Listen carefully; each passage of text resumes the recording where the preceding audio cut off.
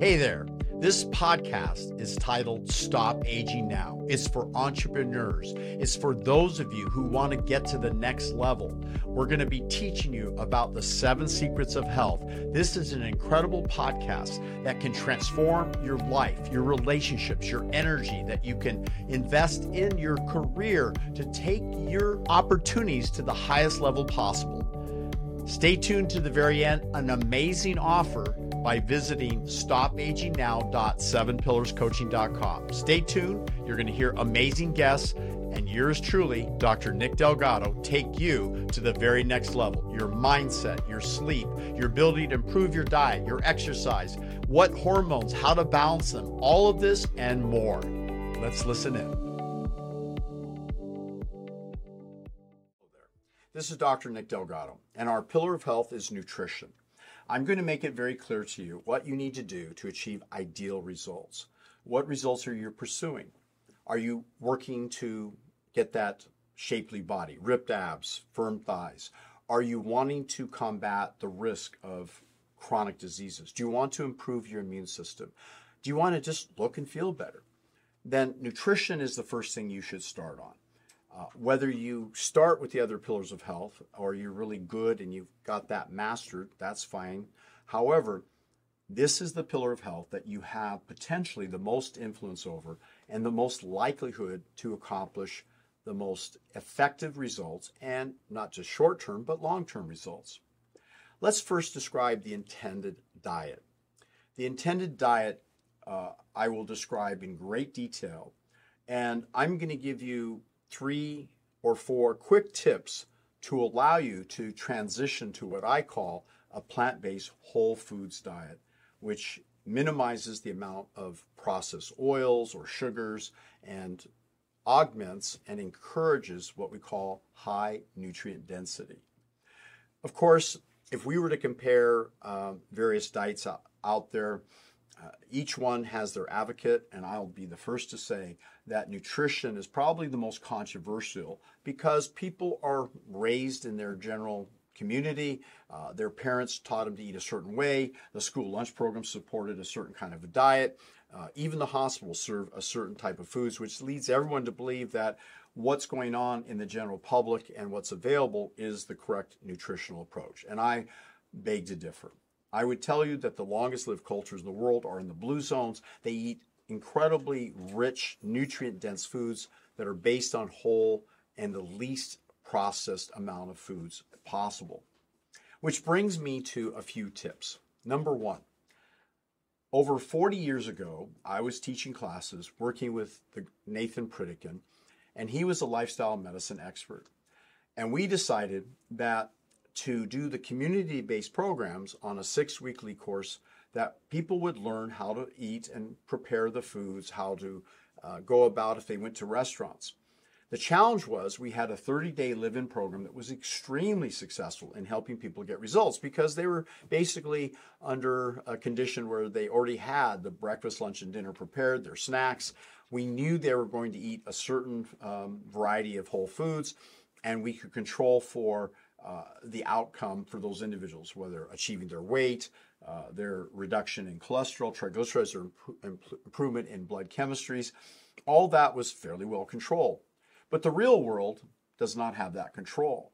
So we were faced with, what do you do when people are living in their own community and they're making selections, they're going about their own food preparations, and they're being exposed to various other factors in our society. Billboards advertising various foods to eat, constant enticements on radio, on the web, on your phones, and little pop-ups, particularly when you're going to a restaurant such as Yelp, things pop up about all these other enticing opportunities, especially when you watch sports programs. They're constantly showing foods that I would classify as simply junk food.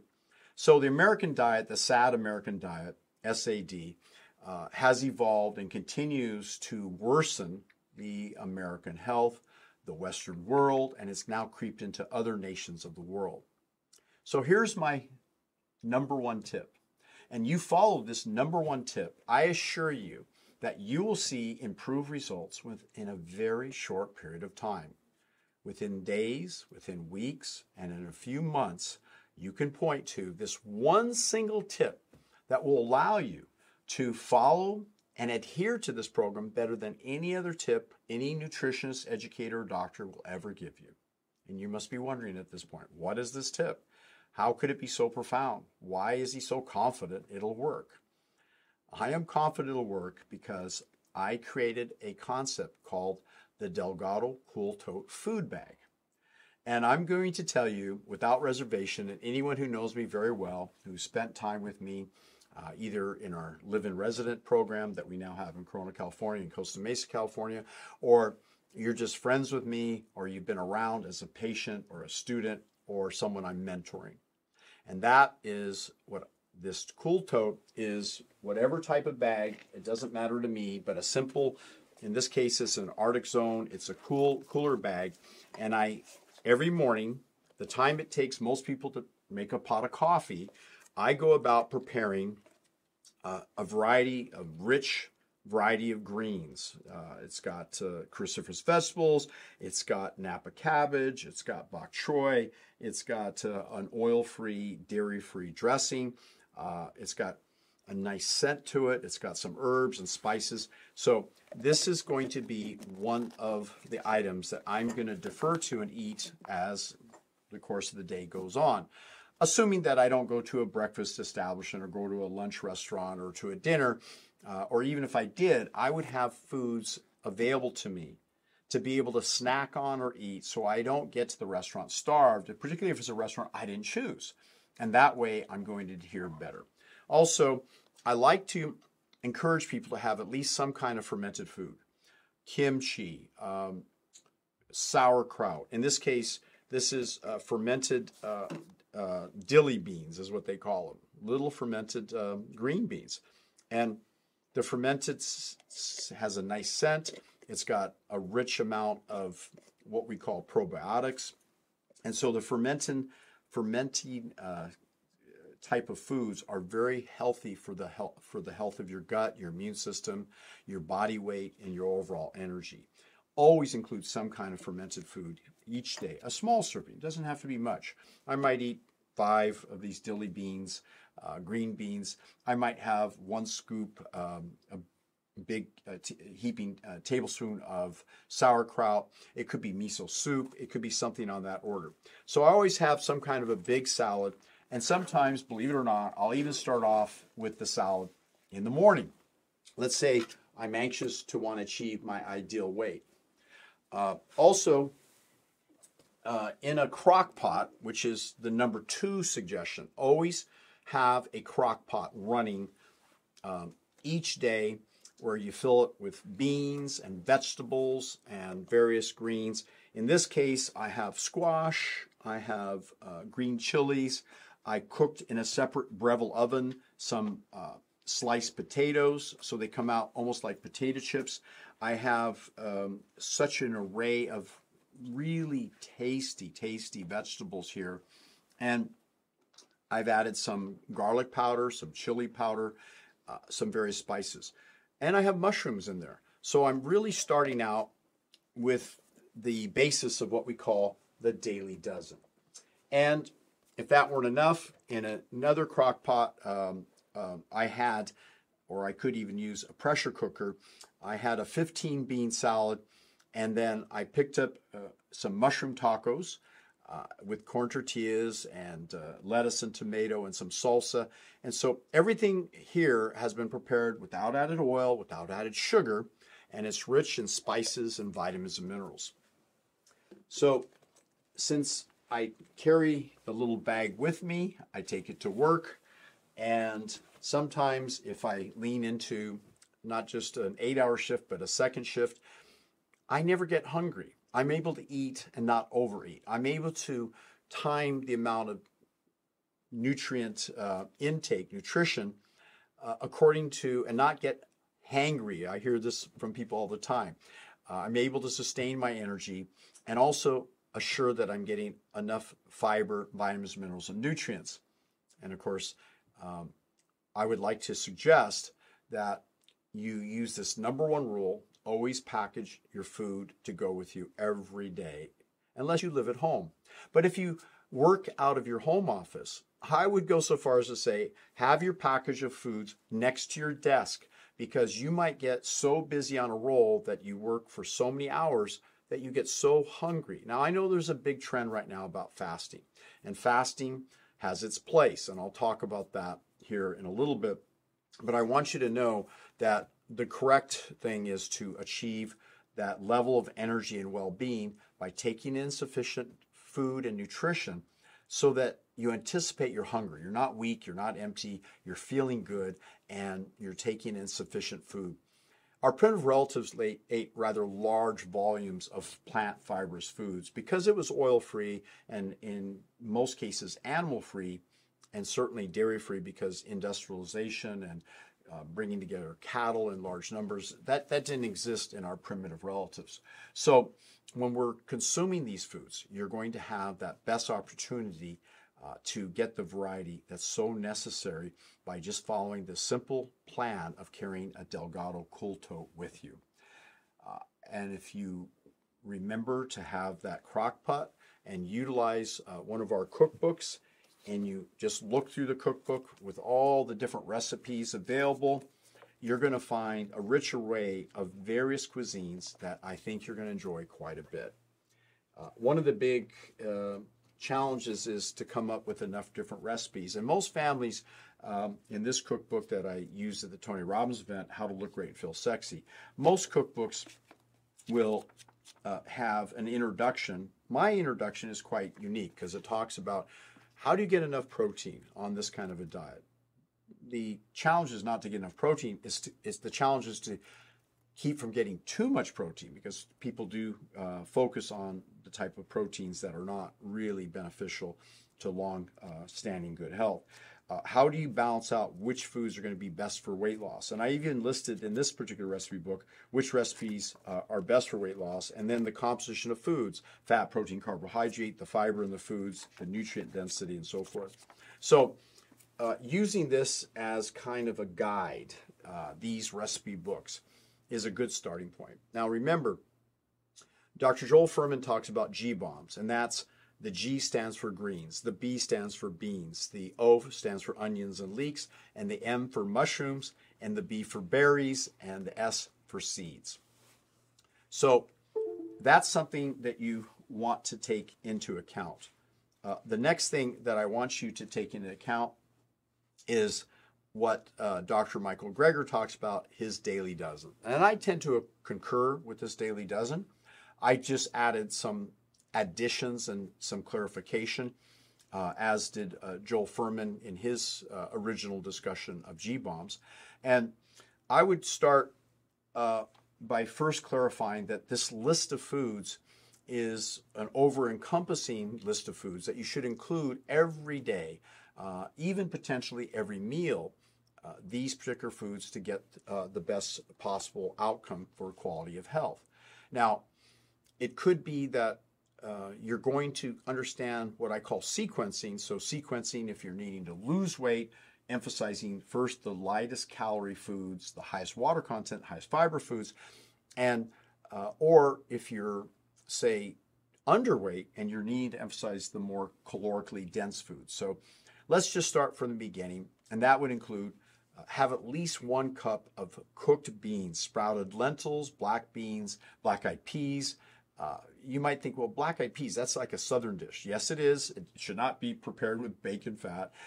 All of these beans that I'm talking about in preparation can be done in a crock pot or pressure cooker, or sometimes I even buy canned beans, but I make sure they're without added oil and no added sugar, and minimal or small amounts of salt if it's present in the canned food.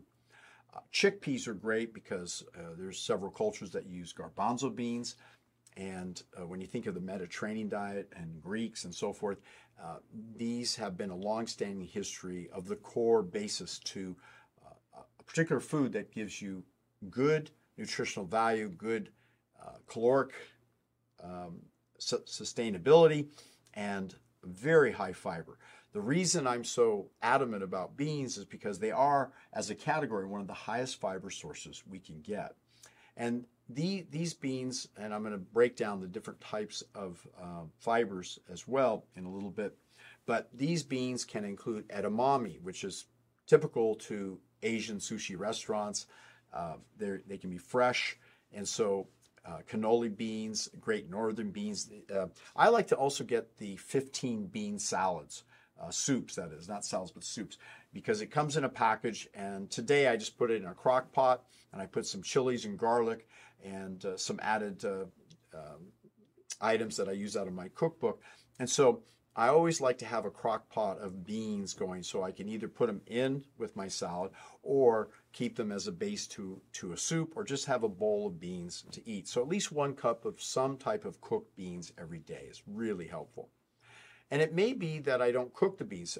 As I mentioned, sprouted lentils. You can sprout various beans, even pinto beans, and as they sprout and grow, mix them into your salad because they're really a rich source of vitamins and minerals.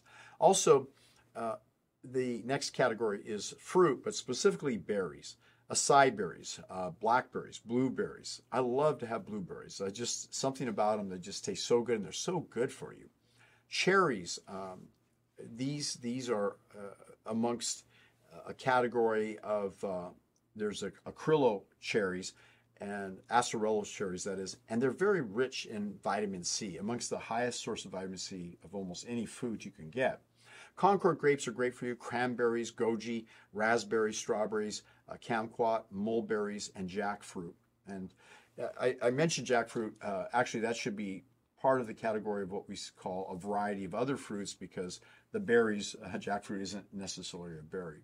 So when you think about the variety of other fruits, such as apples, pears, watermelon, pomegranate, and pineapple, oranges, lemon or lime, kiwi, and peaches, I love to go to farmers markets and get the freshest organic fresh fruit I can find and fresh vegetables. It's such an important thing. And certainly even tomatoes. Tomatoes are really a type of a fruit. And peeled tomatoes are probably a good thing because some people are sensitive to lectins, and it's in the outer peel where the lectins concentrate. I'm not a big advocate of a lectin-free diet. I think you need a little bit of lectins, but I'm also cognizant that some people have a sensitive intestinal tract, and you wouldn't want to overdo things that you have a little bit of control over. So when I include cruciferous vegetables, it's with great excitement that I suggest that whether it be cooked or raw cruciferous vegetables, at least 2 servings a day. Cauliflower, kale, Brussels sprouts, savior, cabbage, bok choy, mustard greens, broccoli, and garden cress and cabbage of various types. There's a couple different types of the red cabbages, the green cabbages. So having these cruciferous vegetables is really important. Most people don't eat enough raw cruciferous vegetables.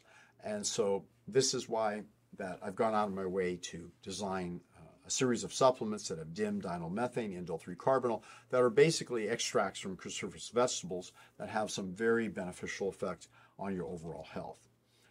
I would also recommend that you do salad greens and big, huge salads each day, whether it be for lunch or for dinner, and start your meal with this big salad, and so it's filling and satisfying. Now, if you're already at your ideal body weight, you can eat smaller amounts of salads, but the greens and the vegetables are very important to good health. So that would include beet greens, collard greens, spinach, Swiss chard, turnip greens, and even mixed in within the salad, you can get some whole grain rice pasta, if you will. So now you're getting kind of a mix of the grains and the fiber and the greens. The next thing would be to emphasize, wherever possible, get more raw vegetables. Cooked vegetables are fine as well. And also cold-pressed juices are very good. So that's where we come about to encouraging artichoke hearts, asparagus, beets, bell peppers, carrots, corn, garlic, mushrooms, okra, purple potatoes, pumpkins, sea vegetables, snap pea, squash, and I love yellow squash, the green zucchini squash, and sweet potatoes. I mean, there's purple sweet potatoes. There's various types of tubers in that category. What about yams and zucchini? So going into that discussion, the next category would be seeds, nuts and seeds. So get at least a couple tablespoons, and I like to soak the flax seeds and the chia seeds overnight. Put them in a container, a glass container, put some water, and let them soak, and then let them soak overnight. And then I usually put them in the refrigerator the next day if I haven't eaten them all. And you need a rich source of omega fatty acids. I wouldn't overdo nuts, seeds, avocados, and olives because they do have a certain caloric density. Unless you're underweight, then you can consume them a little bit more liberally. Now, Brazil nuts are a good case in point. They're not necessarily a nut. However, they have so much nutritional value, such as selenium and other nutrients. Nuts such as walnuts, almonds, cashews, macadamia, chestnut, and coconut. Yep, coconut. Like, you go to the islands, you get coconut. When I go to Asian restaurants, I always ask them if I can get young, fresh coconut. And they cut up at the top, put in the straw, and you can drink the fresh coconut water and take your spoon and just kind of core out the coconut meat there and have that as a very tasty meal. The next category of the dozen would be whole grain, particularly ancient grains, and include rice, corn, vegetable wraps. Wherever possible, get a gluten-free granola, millets, quinoa, rye, and barley. Well, barley, the Romans were known as hordia, which is the barley eaters. And they were great athletes and fighters. And, as things happen, we see that grains are important. And I would tend to lean toward gluten-free grains wherever possible. And I think that as you think in terms of gluten-free, I would emphasize the rice and the various nut type of granolas because they're going to have a lot better purity to them. Let's say you decide you want to mix some things, so you get an almond butter sandwich, and that has your whole grain, maybe an ancient grain, gluten-free bread, and it has almond butter and some fresh, say, fruit with it. You're getting a good variety there. What if you have a big salad which has a fat-free, like Walden Farms, fat-free dressing? Large soups are so good for you. And I think vegetable soups are one of the great ways to kind of fill you and satisfy you when you're wanting to lose weight. Eating soups every day is a smart thing. Vegetable soups when you're wanting to lose weight and not filled with a bunch of oil. I don't add oil to any of the soups that I make or the recipes that we encourage you to try. A casserole, a crock pot, cooking up various green beans and peas and putting various spices and seeds. I think this is a great way to have your food pre-prepared and then put them in containers like I showed you a little earlier, because when you prepare these foods and put them in a container, you can take them with you to work, take them on the go.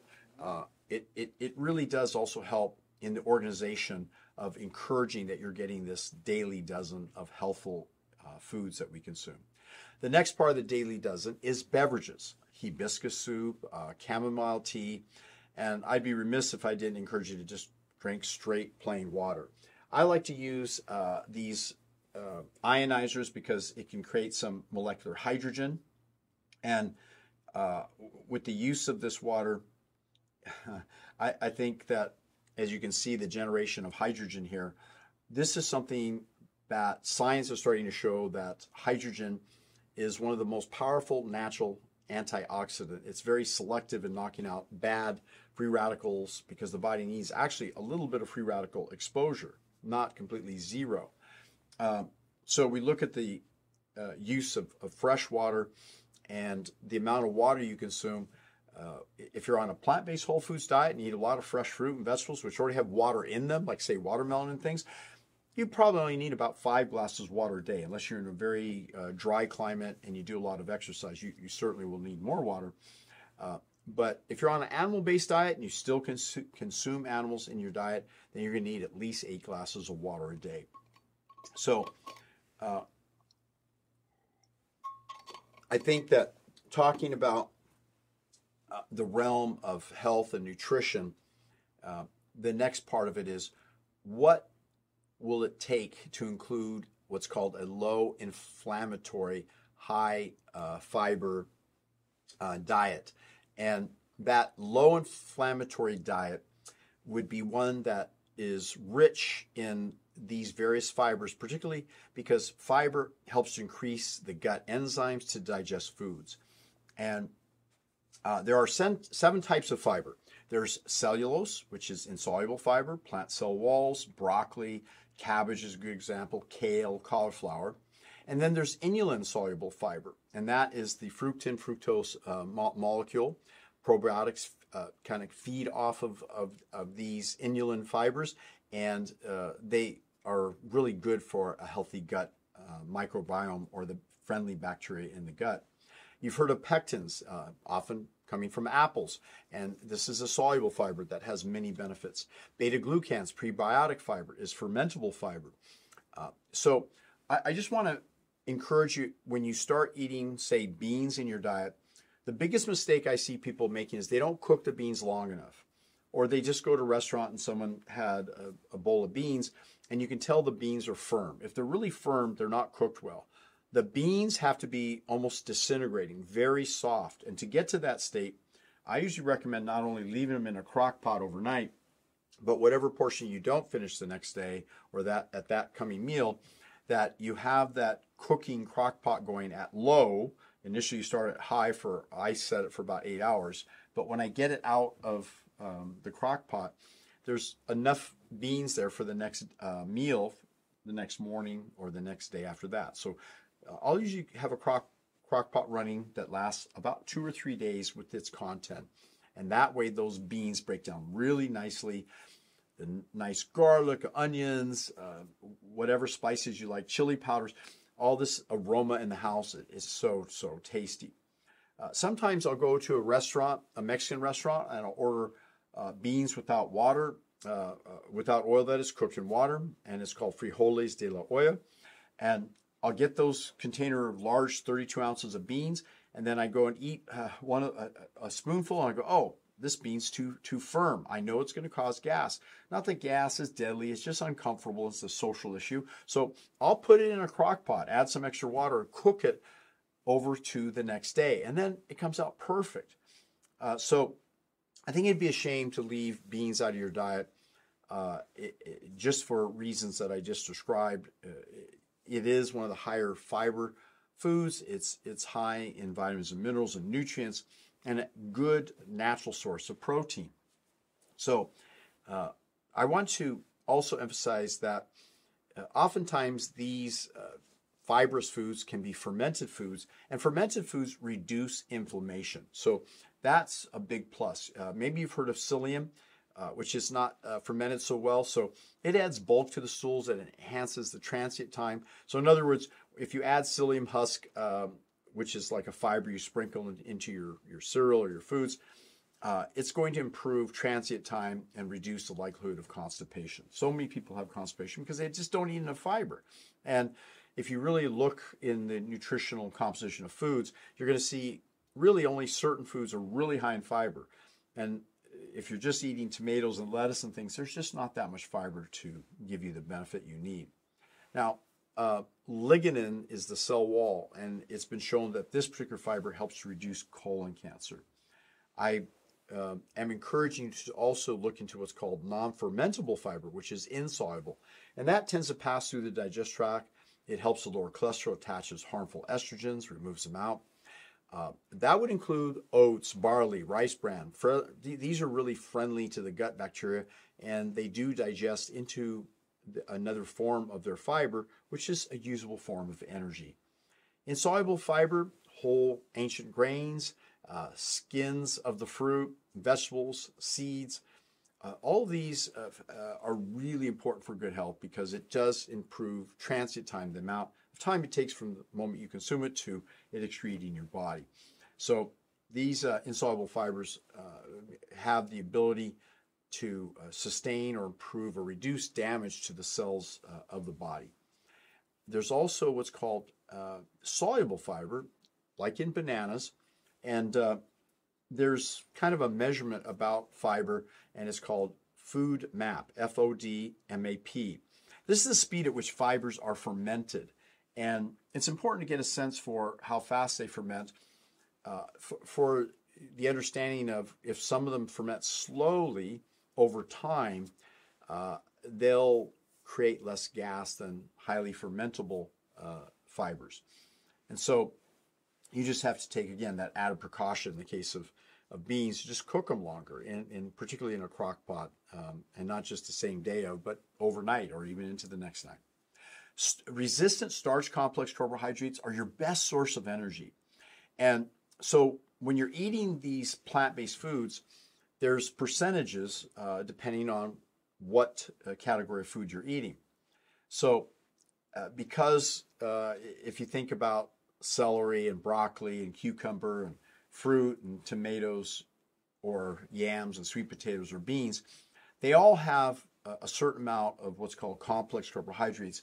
And the goal is to also encourage such a variety that you're also getting these what's called resistant starch complex carbohydrates. They're a good source of energy because they break down slowly at 2 calories per minute. And it's at 2 calories per minute compared to, say, drinking a soda pop drink and it rushes in at 16 calories per minute. That's too much for the body to benefit from or to comprehend. So I want you to know that people like Lee Haney wrote a book, Fit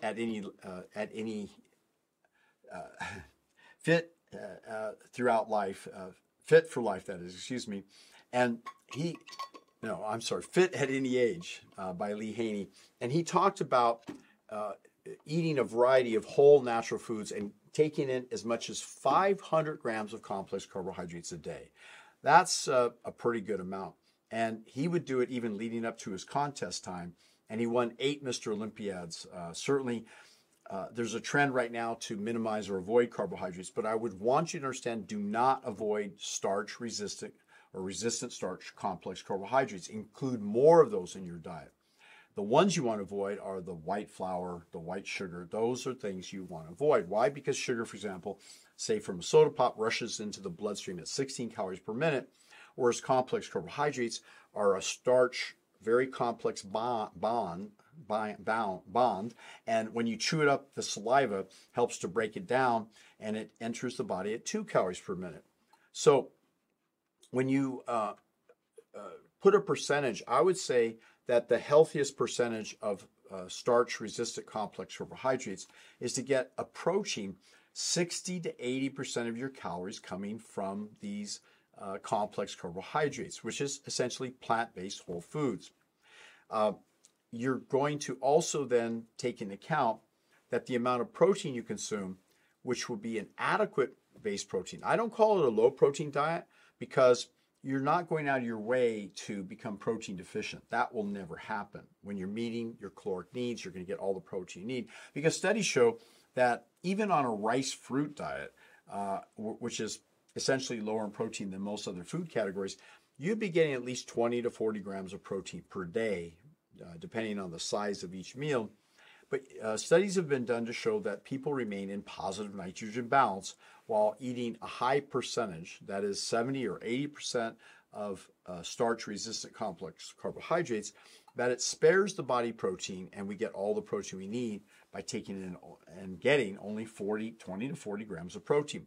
Now, a basic overall plant-based whole foods diet is going to give you upward to 80 grams of protein, which is almost double or quadruple what anyone really needs. And that, again, is based on nitrogen retention studies, meeting the physical growth, repair, and the healing. So protein is a poor source of energy, particularly animal-based proteins. It has over 30% waste product because, you see, protein, when you digest it and the body digests protein itself, it has to break the protein down and turn it into glucose, of all things. So to utilize and burn it through protein deaminization, this complex process, that conversion to glucose is inefficient, and it also leaves, as the attempt to digest excessive amounts of animal proteins, it leaves a waste product, BUN, blood urea nitrogen. It leaves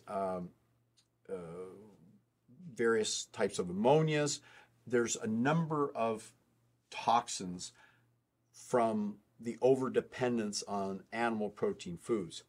I guess you, to an extent, could overdo plant-based protein foods, but it's less likely, and the protein-based foods have less sulfur, and it's sulfur that seems to be one of the more toxic portions of an animal foods diet. So then remember, this protein-sparing effect, bodybuilders love it, athletes love it, because you're eating more complex carbohydrates that provide the glucose necessary. So the glucose doesn't have to come from the protein.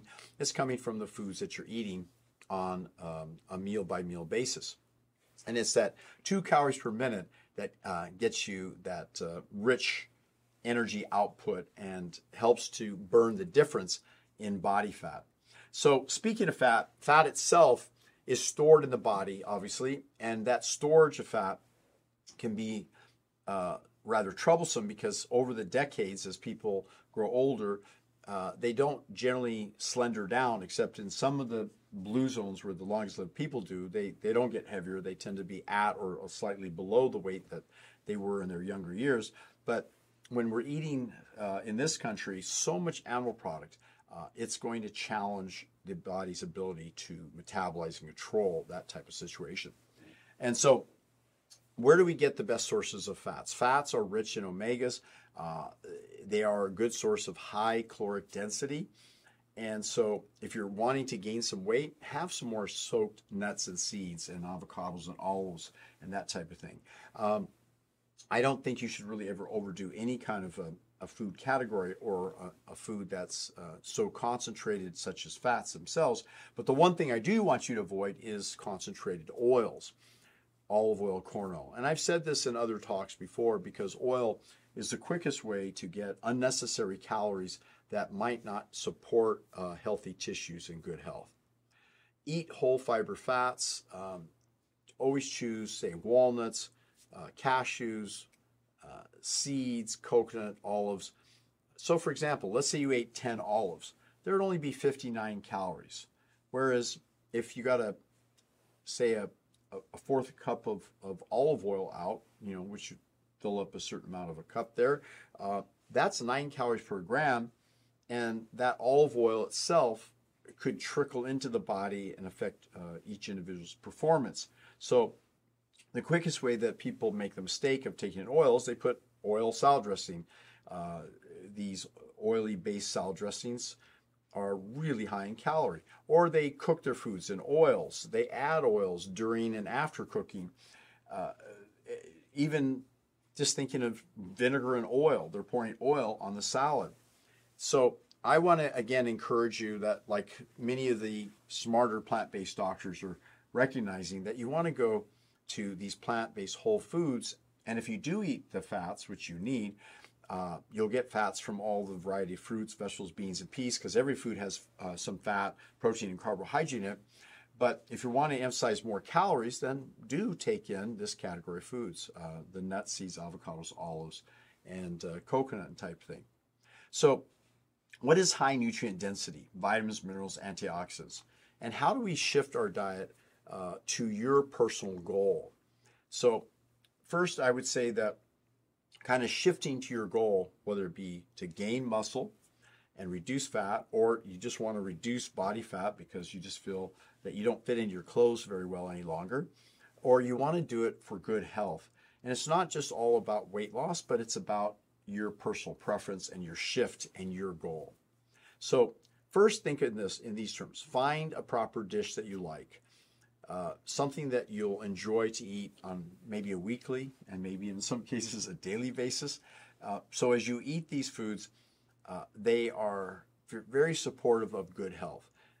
These whole natural foods have spices, natural herbs, and flavors.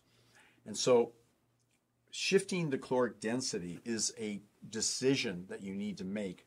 And if you decide that you want to do this food sequencing, then start off with green and yellow vegetables, cucumber, squash, onions, mushrooms. And then if you're still hungry, go ahead and have potatoes. And then as much fresh fruit as you want. Go on to have yams, beans, and rice, which have more caloric density. And if you're still hungry, then go ahead and have that small amount of nuts, seeds, avocados, or coconut as a part of your overall food intake. So if you think of the myths that surround, I think the biggest controversial myth is that we have to eat animal food to get our protein requirements. And there's studies or examples of people that were trying to influence this whole idea about how much protein do we really need. But I want you to know that that argument has been pretty much settled. Excess protein is very harmful and damaging to your overall good health. Describe the benefits of your diet on hormones, on the use of what is the fat to muscle ratio. I'd like to spend a little bit of time on that right now and just describe, I alluded to, and I want to emphasize that your ability to detoxify of harmful estrogens is very much dependent on the amount of fiber food that you consume. So if you're not eating enough of these fibrous foods, you're not going to get that in the gut, the ability of the fiber to attract what's called harmful types of estrogens, 16-alpha hydroxyestrone, for example, 4-methoxyestrone. These are things that need to be calmed down, decreased, or ushered out of the body. And the best way to usher them out of the body is to eat more fibrous foods. This is a good strategy. It can work very well. And I got a question from an individual who said, well, how do you build muscle and reduce fat while you're following a plant-based whole foods diet? Because we really want to emphasize that eating fresh fruits and vegetables, beans, and peas is so good for you. But meat, cheese, eggs, and dairy product is not the way to augment or build more muscle or to improve your hormonal levels. Let's backtrack a moment. If you want to burn fat from your stomach, you're going to, by its very nature, switching to a plant-based diet, you'll be taking less calories, you'll be taking in more fiber, and I think you have to make a conscious decision to also include exercise into your overall plan. I know I was lecturing people here at this facility in Costa Mesa back several weeks ago, and the people that are here, they were slow to leave. They want to stay around and mingle and talk and discuss the things they had learned. And of course, I integrated that. But it was interesting that when you look at the concept of whole food eating, that people, when they're wanting to get that ideal hormone and muscle to fat ratio, that the diet is the key to getting that reduction in body fat that's covering up your muscles, that look that you want.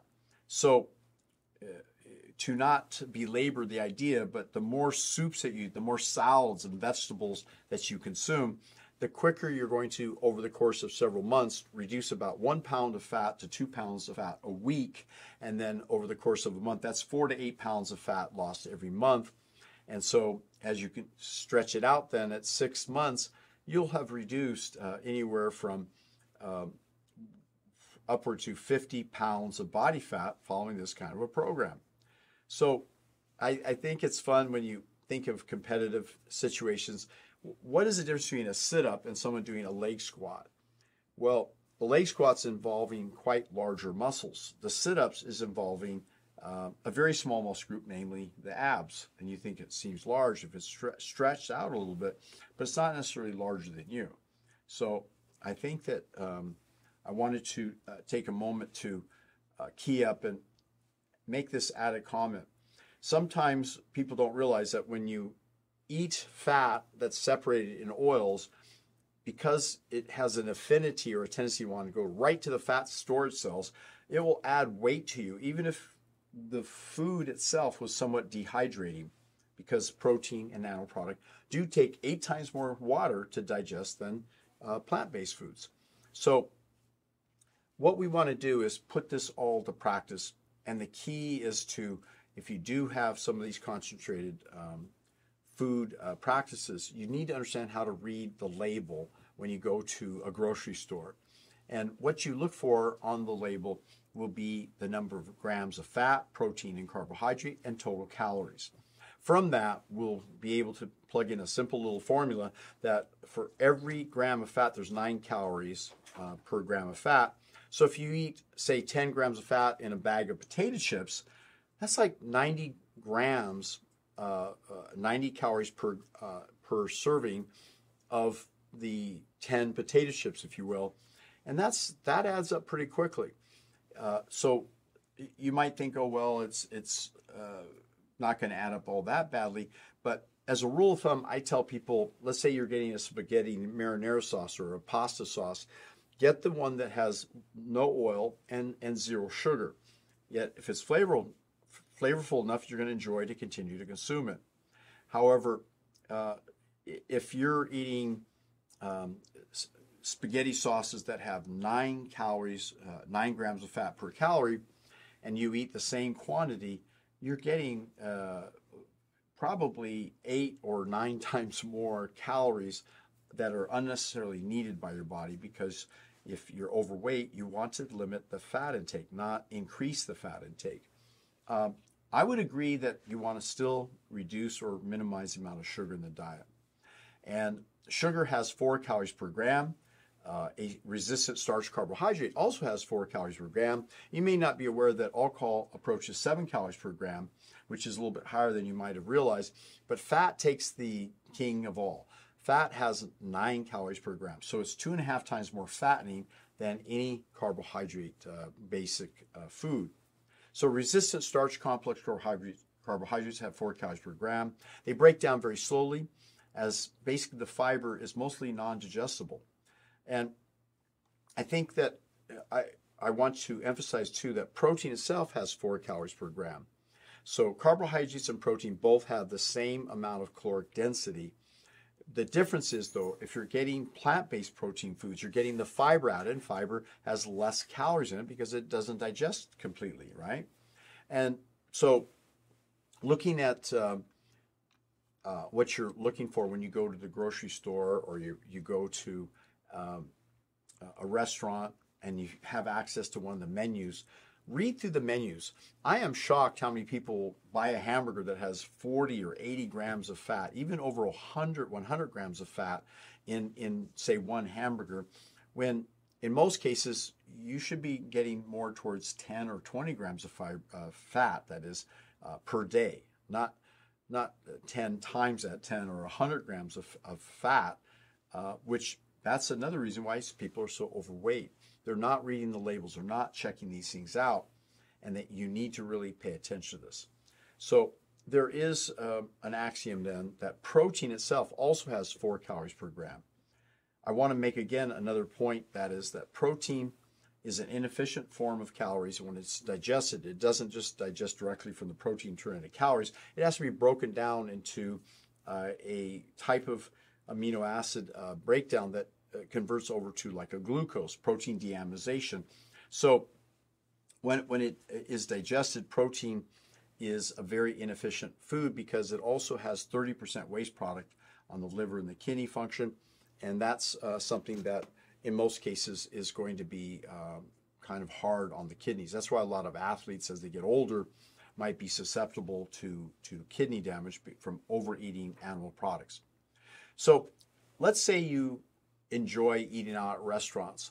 Most of my colleagues in the plant-based community will say you should prepare your foods at home and not really go to restaurants. But I'm not so sure that fulfills being sociable and the love connection, getting together with friends. So just be smarter when you have a chance to go out to eat at a restaurant.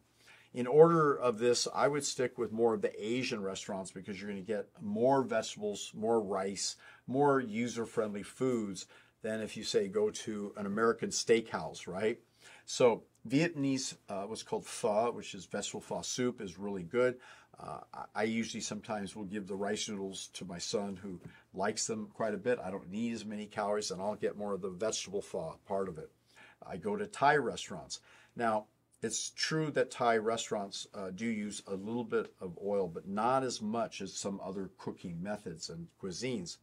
So I think the key is to get used to reading the menus, and we'll get together on this here in the strategy. And that is that if you go to a restaurant and you see big salads, load up the salads on your plate. Put a lot of extra fruit, put some extra potatoes, put some beans. So there's not much room for the animal products itself. That's going to serve you quite well. Also, if you go to a Japanese restaurant or a Chinese restaurant, There's some good choices. Have you ever heard of hot pot cooking, shabu shabu? I always like to get extra mushrooms and onions and bok choy and broccoli and different things. And the the sauce or the hot pot juice, there's like a spicy miso juice, which is really good. Now, it's also the case that if you eat at a Chinese restaurant, I often, if they're doing the food to prepare to order, especially like stir-fried vegetables, I'll say, make mine with little or no oil. Some people will even go further and get steamed Asian vegetables. They'll have lost quite a bit of their taste, and I think the little bit of oil that's in a stir-fried will not sacrifice or compromise you in the scheme of things, particularly if you're getting a nice bowl of rice with that and these vegetables, and if you can get some of the lychee fruit at the end for your dessert. So that's another good choice.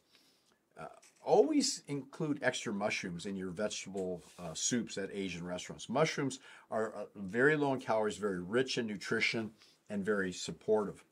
And have you ever tried Peruvian restaurants? Peruvian food, they use potatoes because they have a rich variety of potatoes in their culture. They have a lot of different vegetables, very spicy if you like spicy, a unique flavor that you almost probably have never tried until you've tasted this from any other type of cuisine. I will, in order of after Asian first, then Peruvian next, I would either choose a Greek restaurant or a Mexican restaurant. If it was Greek foods, I'm going to get the Kalamata olives with the Greek salad and minimize the amount of salad dressing on it. I'm going to get the Greek hummus. I'll get vegetable-based type of Greek hummus, and I'll include the falafel. I've had a few Greek restaurants actually bake the falafels for me instead of frying them in oil, deep fry oil. So there are some things you can really do. And then just tip the waiter or waitress well, because you want to be a regular patron of a restaurant that's willing to modify or improve the foods that they make you. If I go to an Italian restaurant, I'd really love it if you recognize that you can get marinara sauce that's the least amount of oil. Even the pizza sauces tend to be with less oil. It's kind of the gourmet spaghetti sauces that have a lot of extra oil. And what's a lot? If you see on the label that it's only 0 grams of fat, which is obviously the best, has no added oil, or 1 gram of fat, or even up to 2, 1 to 2 grams of fat is not that much, and so I wouldn't be concerned about that. The key is that your traveling partner, if you will, it kind of goes along with this way of eating, and it just makes it easier for you as well. So if you're looking at Italian or Mediterranean foods, there is ratatouille, which is kind of a flavorful soup that they do. They have some other pretty good soups like gazpacho soup, which is a tomato, garlicky, onion type soup. It's so good, and it's very low in calories, and it'll almost grow on you. If you eat a lot of that soup, you're going to start losing some weight very easily. Now that you've kind of sequenced through the various types of restaurant choices, I just wanted to mention, say, with Mexican restaurants, you can get homemade fresh corn tortillas. You can get a side of beans cooked in water if they have it available. And you can get rice, which is usually not too oily if they're in a restaurant like this where they're careful to listen to their patrons and how they want foods prepared. With Mexican food, I'll get some extra warm corn tortillas. I'll dip them in the salsa and make a whole meal out of that. That's really enjoyable. So I want you to appreciate, then fully appreciate breakfast, lunch, dinner, and even snacks in between. If you're emphasizing, depending on your goal, to lose weight, gain weight, or stay the same, not just the food quantities, but more importantly, the selection of the right foods to help you to get the best results. So emphasizing then that the cooking methods, if you use a barbecue style, you can barbecue vegetables, but I want barbecue animal product because barbecue, it chars, it increases what's called benzopyrene, the risk of colon cancer, even breast cancer. There's a number of chemicals that are present in the cooking industry right now. But if you're going to get these foods and you have a chance to prepare them yourselves, then rather than selecting, say, a barbecue, although you could do barbecue vegetables, I like to get a Breville oven, hot air oven. And it's so good because today I just put in some sliced baked potatoes in there. That is sliced fresh potatoes, which became baked potato, or in this case, it made them almost like a tasty, crispy potato chip. And I put in some chilies and other vegetables in there, and it just really comes out good. And I have a big bowl of vegetables and potatoes to eat. And that's a good way to start learning about your meal plan. You see, your meal plan can start off, say, with breakfast, and you get a granola, gluten-free cereal with some almond milk in that or some rice milk.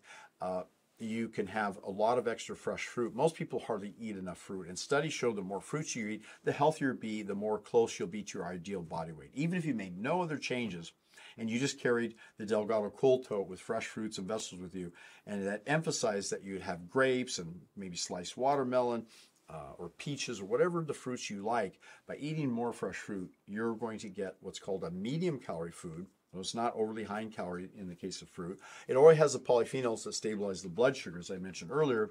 But fruit also is very high in water content. So it's great for a weight loss item because it's filling and satisfying, and it has its water content. So building that meal plan, I think, is a matter of just kind of trial and error and thinking about the dishes that you're like from looking through the cookbook. And I think that traditionally people have for breakfast, like in Asia, it'll be like a rice porridge. In America, it's usually bacon and eggs. If you're going to eat eggs, please at least order egg white vegetable omelets without the cheese. You can get corn tortillas, you can get whole grain tortillas, you can add salsa to this. I think that when you think in terms of the various cuisines, it would be almost helpful when you're doing your meal planning to look through the cookbook and to kind of get a sense for the various recipes and which are the favorite recipes that you want to try and enjoy. And so always keep in account too for your meal plan the daily dozen that I mentioned earlier. And are you going to make sure that you get this rich variety of vitamin-rich, fiber-rich, whole foods in your meal plan? Because that, I think, is one of the keys to success. I would say, too, the window of eating, I agree with Dr. Walter Longo from USC, that you start eating about 8 o'clock in the morning. If you're not hungry at 6 or 7 in the morning, that's fine. But if you are, just grab some quick, fresh fruit to eat. And then go about for your meal plan for the breakfast cereal and some fresh fruit. And then transition to, for lunch, a big soup, a big salad.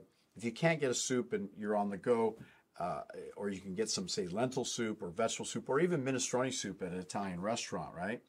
So soups are really filling and satisfying, as I mentioned earlier, and it's a great way to get additional vegetables into the diet. Some people, when you think and you ask them, look, here's a list of foods from the fruits, the grains, the beans, the peas, the vegetables, and then what do you like, and just circle the foods that you like. There are some good food apps too to make sure that you're getting some good nutrition. Nutritionfacts.org has a food app that emphasizes the Daily Dozen. It's a free app. I'm openly promoting it to you since I think that anything in technology that's going to help you to make better food choices is a desirable thing. When you go to lunch, think in terms of a meal plan that maybe things that you're more accustomed to, like maybe a vegetable burger. Now, I know that brings up a topic of fake vegetable meat. If you're going to get a vegetable burger, wherever possible, get a black bean vegetable burger because black beans are good for you. They usually mix in tomatoes and some other things that are very spicy and flavorful, maybe a little chilies, and they can really fill that bill of a plant-based burger. A lot of times, if I get a plant-based burger, I'll get a lettuce-wrapped plant-based burger, so I'm not dealing with a white bread or a gluten type thing. And I like to add some of the added spices to this burger. I think sometimes this diet becomes very enjoyable too when you encourage or understand the use of whole plant-based food, spices, herbs, the use of even some of the plant-based cheeses like Daiya cheese or almond cheese or cashew cheese. Now, granted, those cheeses tend to be higher in fat, so I would eat very limited quantities, just enough to make, say, a cheese quesadilla on corn tortilla or sprinkle onto a casserole. That way you're going to limit the amount of actual fat exposure from these nut-based cheeses. But I think you could definitely overdo on a vegan diet and get too much oils or fats, and that's going to be a problem as well.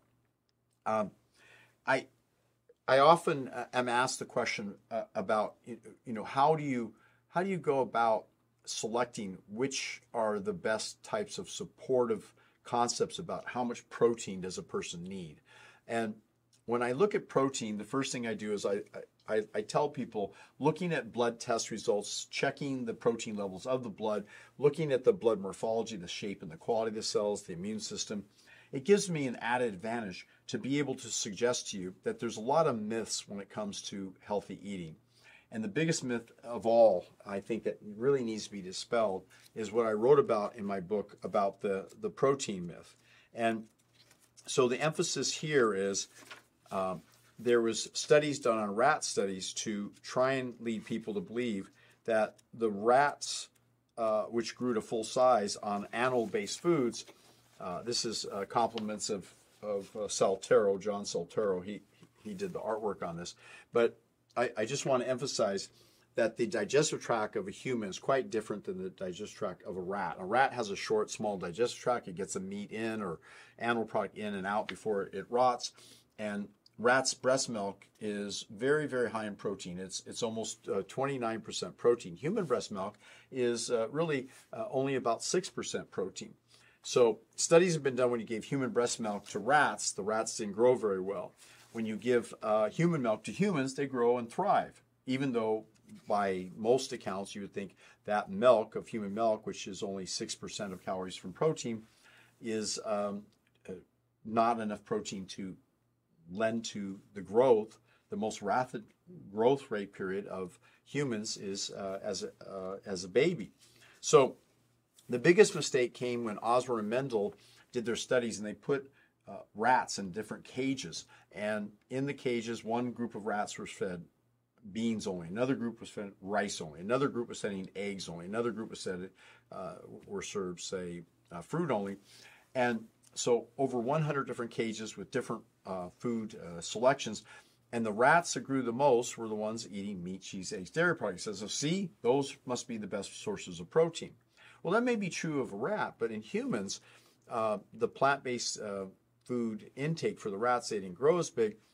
But there's been studies by Knapp, by Reddy, by Dr. Lee on humans, even in children during their most rapid growth rate period, and they gave them a sufficient calorie diet of plant-based foods, and they didn't emphasize or use any animal foods at all. In some cases, they gave them, say, rice only, or they gave them potato flour only, or wheat only. And the kids thrived and grew to full size. Not that I'm saying you should stick to a monotype diet that that dictates, unless you're being guided by a person who understands delayed food allergies, and that's a different subject there. But I want to say that the whole concept of protein in the diet is over-exaggerated. Not only do we need, if we cut out animal proteins from our diet, which I highly recommend you do, we don't have to go out of our way to eat the plant-based foods that are higher in protein than other foods. I know there's some friendly debates about this going on and about, but the key is, so long as you meet your caloric needs and you get the foods that don't cause you to lose weight too much, because some people, even on a plant-based diet, will not eat enough calories and they'll start to lose weight. And then they would be sacrificing potentially some of their lean body mass, and you don't want to do that. So getting back to the amount of protein that we need, you just have to have at least 40 grams of protein a day, maybe 60 to 80 grams on average is what you're going to get, because protein at 20 to 40 grams has a positive nitrogen balance. It has a protein sparing effect on a 150-pound individual. Now, a bigger guy, say 200 pounds or more, might need, say, 60 to 80 grams of protein, but they're going to get that just by eating enough food to sustain their ideal body weight. So protein is a rather poor source of energy. It has 30% waste product, I mentioned a little bit earlier. But when you compare that protein, say, to eating 10 olives, that's only 59 calories in 10 olives, even though olives are higher in fat, because that's where you get olive oil from. So case in point, don't use the olive oil. Always go to the olives. Always eat the whole food. And I just want to emphasize the shift in the diet for your personal goals. Finding that proper dish and the spices and the natural herbs. Shifting your calorie density by doing what I call food sequencing. So always start with green and yellow vegetables, then cucumbers, squash, onions, mushrooms, and then say potatoes as well, and fruit. Fruit is very low in calories. So if you fill up on these foods, you're going to help yourself to reach your ideal weight a lot quicker and effectively. Plan to lose about 1 or 2 pounds of fat a week, and after about 8 months, that means you'll have lost about 32 pounds of body fat, plus or minus the amount of weight and fluids adjusting for, particularly if you continue to do food sequencing, fit in the yams, the beans, and rice, or even fit it in a mixed casserole. Nuts, seeds, avocados, olives, I'll include them, but not be the main source. There are people who do go on a keto diet, and I'll say, look, if you're going to be keto diet, don't do it on the animal food, do a keto plant-based diet, and without the added separated oils. And you can do okay on a program such as that. So I want to just also emphasize that the protein required in the diet, if it's kept under control and we don't get excessive amount of proteins, say from dairy product, that's going to require more calcium of the body to neutralize the excess protein from dairy product. And so that's counterintuitive or counterproductive. You don't want to take in more dairy product to get more calcium when in fact the dairy product itself is higher in protein and it's going to draw calcium, magnesium, and zinc out of the bones and tissues because the body needs to maintain a kind of a more of an alkaline status and not so much acidic. I'm also asked, which is better, sit-ups or leg squats or back pull-downs to burn body fat? It's not sit-ups, folks. Everyone thinks, oh, if I just do sit-ups, I'm going to burn fat from my belly. It's actually the larger muscle groups that burn more calories. But you want to fuel that while you're doing those larger volume exercises with the selection of the foods that minimize that oil and fat intake. And that will let the fat cells shrink down. You'll get enough fiber on a plant-based whole foods diet. And speaking of fiber, you need at least 60 to 100 grams of fiber a day. So an emphasis, here, I just wanted to scroll back up here a moment.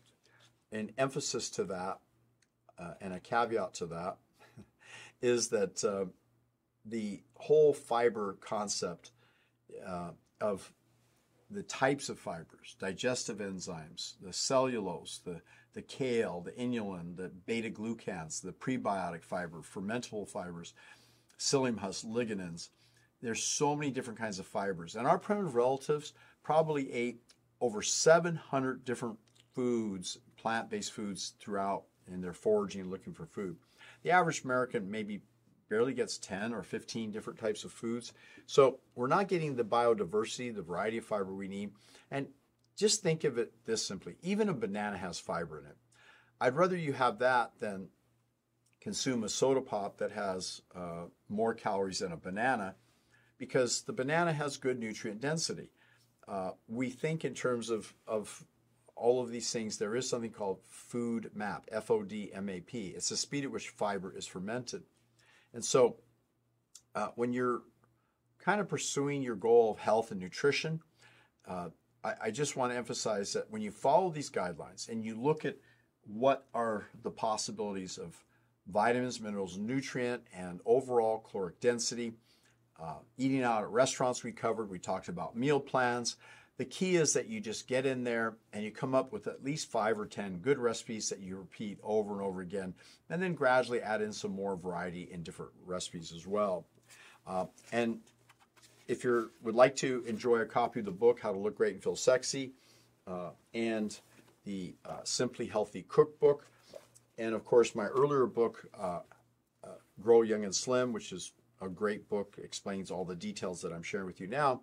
I have a newer version of the book coming out called Blood Doesn't Lie. It's available now on Amazon. and Acne Be Gone for Good. That gives you some good suggestions about the herbs and supplements. And Blood Doesn't Lie, which is based on looking at blood microscopy and blood levels for a better part of 45 years. So the good thing is that you can be oil-free, sugar-free for years and years. The thing that would prevent you from doing so is having enough food so that you're not feeling constantly hungry. That's probably the biggest reason I've seen people fall off this and not pursue or continue on this kind of healthy whole foods eating. And that brings you back full circle to using the Delgado Cool Tote to carry foods with you every day so you're never feeling hungry or weak. And you keep your window of eating between 8 in the morning and 8 o'clock at night. You don't need to eat too much past that point. And you allow that 12 hours of the body to digest and to clear toxins and chemicals and to undergo the ability to remove foreign proteins from the body.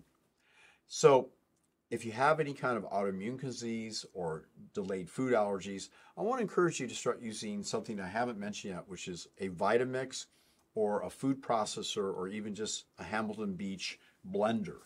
And you just put in the various vegetables in there. You can blend them up, add a little bit of fruit, like say banana or apple or grapes.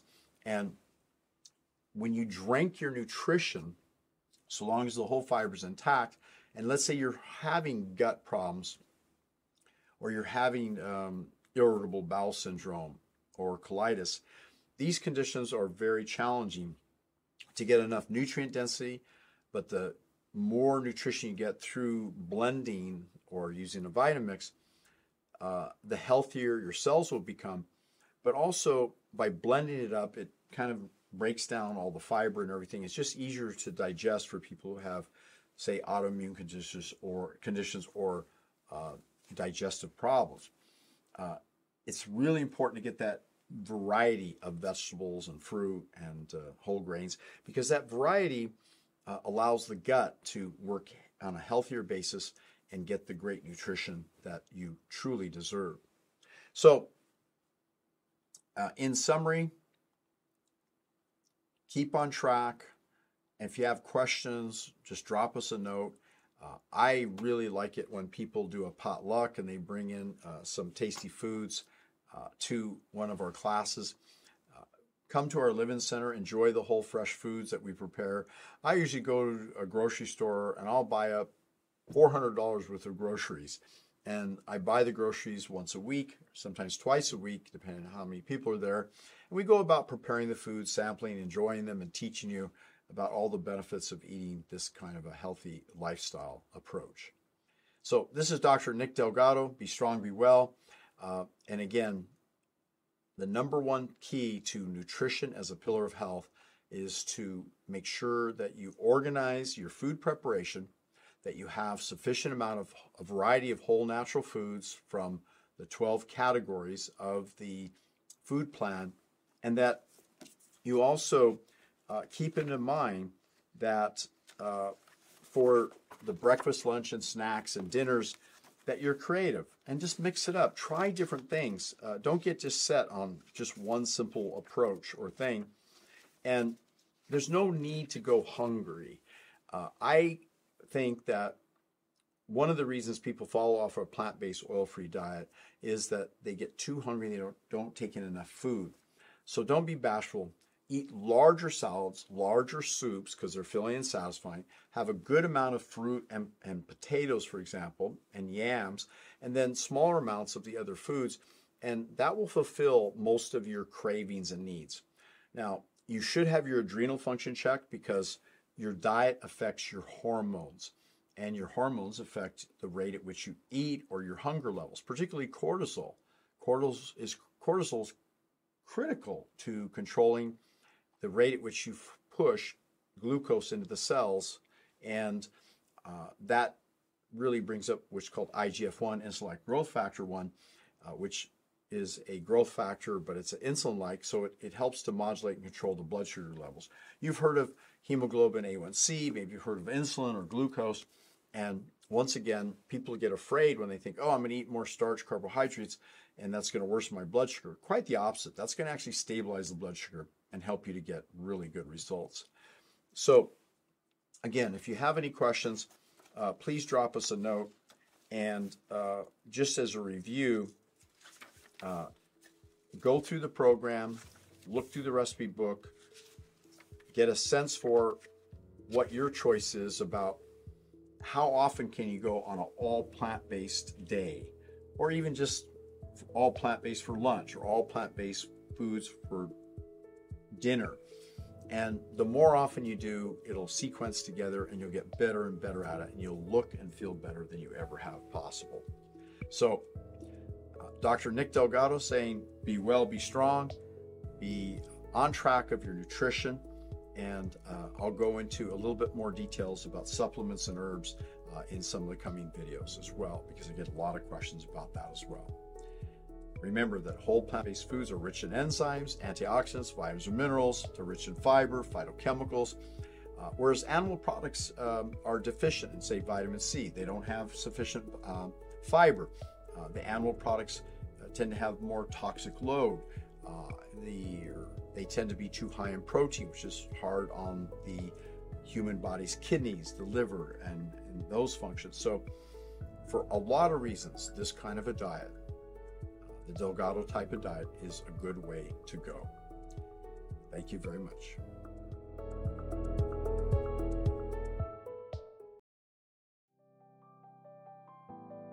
This is Dr. Nick Delgado, author of 15 books, including my newest book release, Stop Aging Now. 7pillarscoaching.com. I have an irresistible offer that's beyond belief that will take your health, your relationships, your ability to perform as an entrepreneur in your work. This offer, just simply go to the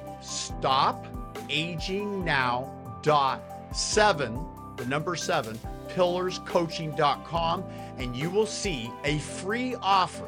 It's a $1,200 value for absolutely free to get my downloads of my 4 best-selling books, Acne Be Gone for Good, The Skin Condition Acne by Dr. Sonia Batterisi and yours truly, Dr. Nick Delgado, Blood Doesn't Lie, Mastering Love, Sex, and Intimacy, and the newest release, Stop Aging Now, The 7 Secrets to Look and Feel Great. That's right, it's a $1,200 offer, and you get it for 30 days free.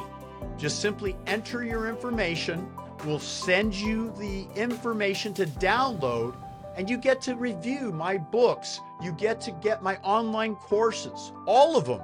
You get to get a Wednesday mentorship with my top VIP group that is held every Wednesday, 5 p.m. Pacific, 8 p.m. East Coast Standard Time. Yours truly, along with guests that I've invited, germane to the subjects of how do you improve the quality of your sleep, how do you set your mindset to accomplish your goals, how to dramatically improve your fitness profile using my revolutionary 12-minute workout combined with flow training and stretch type yoga movements, and the incredible detoxification program, the nutritional Nutrify program, the right foods to select in conjunction with the specific herbs, and how to basically accomplish your goals, rejuvenate your body. The latest on hormones, peptides, all of it is in this course. And in 30 days, you'll be able to get the results that you never, ever thought was possible. I guarantee these results, and I'm backing it up with a free offer. Should you decide to continue, the continued program is very minimal, no more than a couple cups of coffee. And you're not going to need coffee after you go through this program. Who's this for? Entrepreneurs, burned out housewives, individuals who want to be peak performers in the bedroom, in the boardroom, and in general, take your relationships, your health, and your energy and your career to a whole new level. Looking forward to helping you.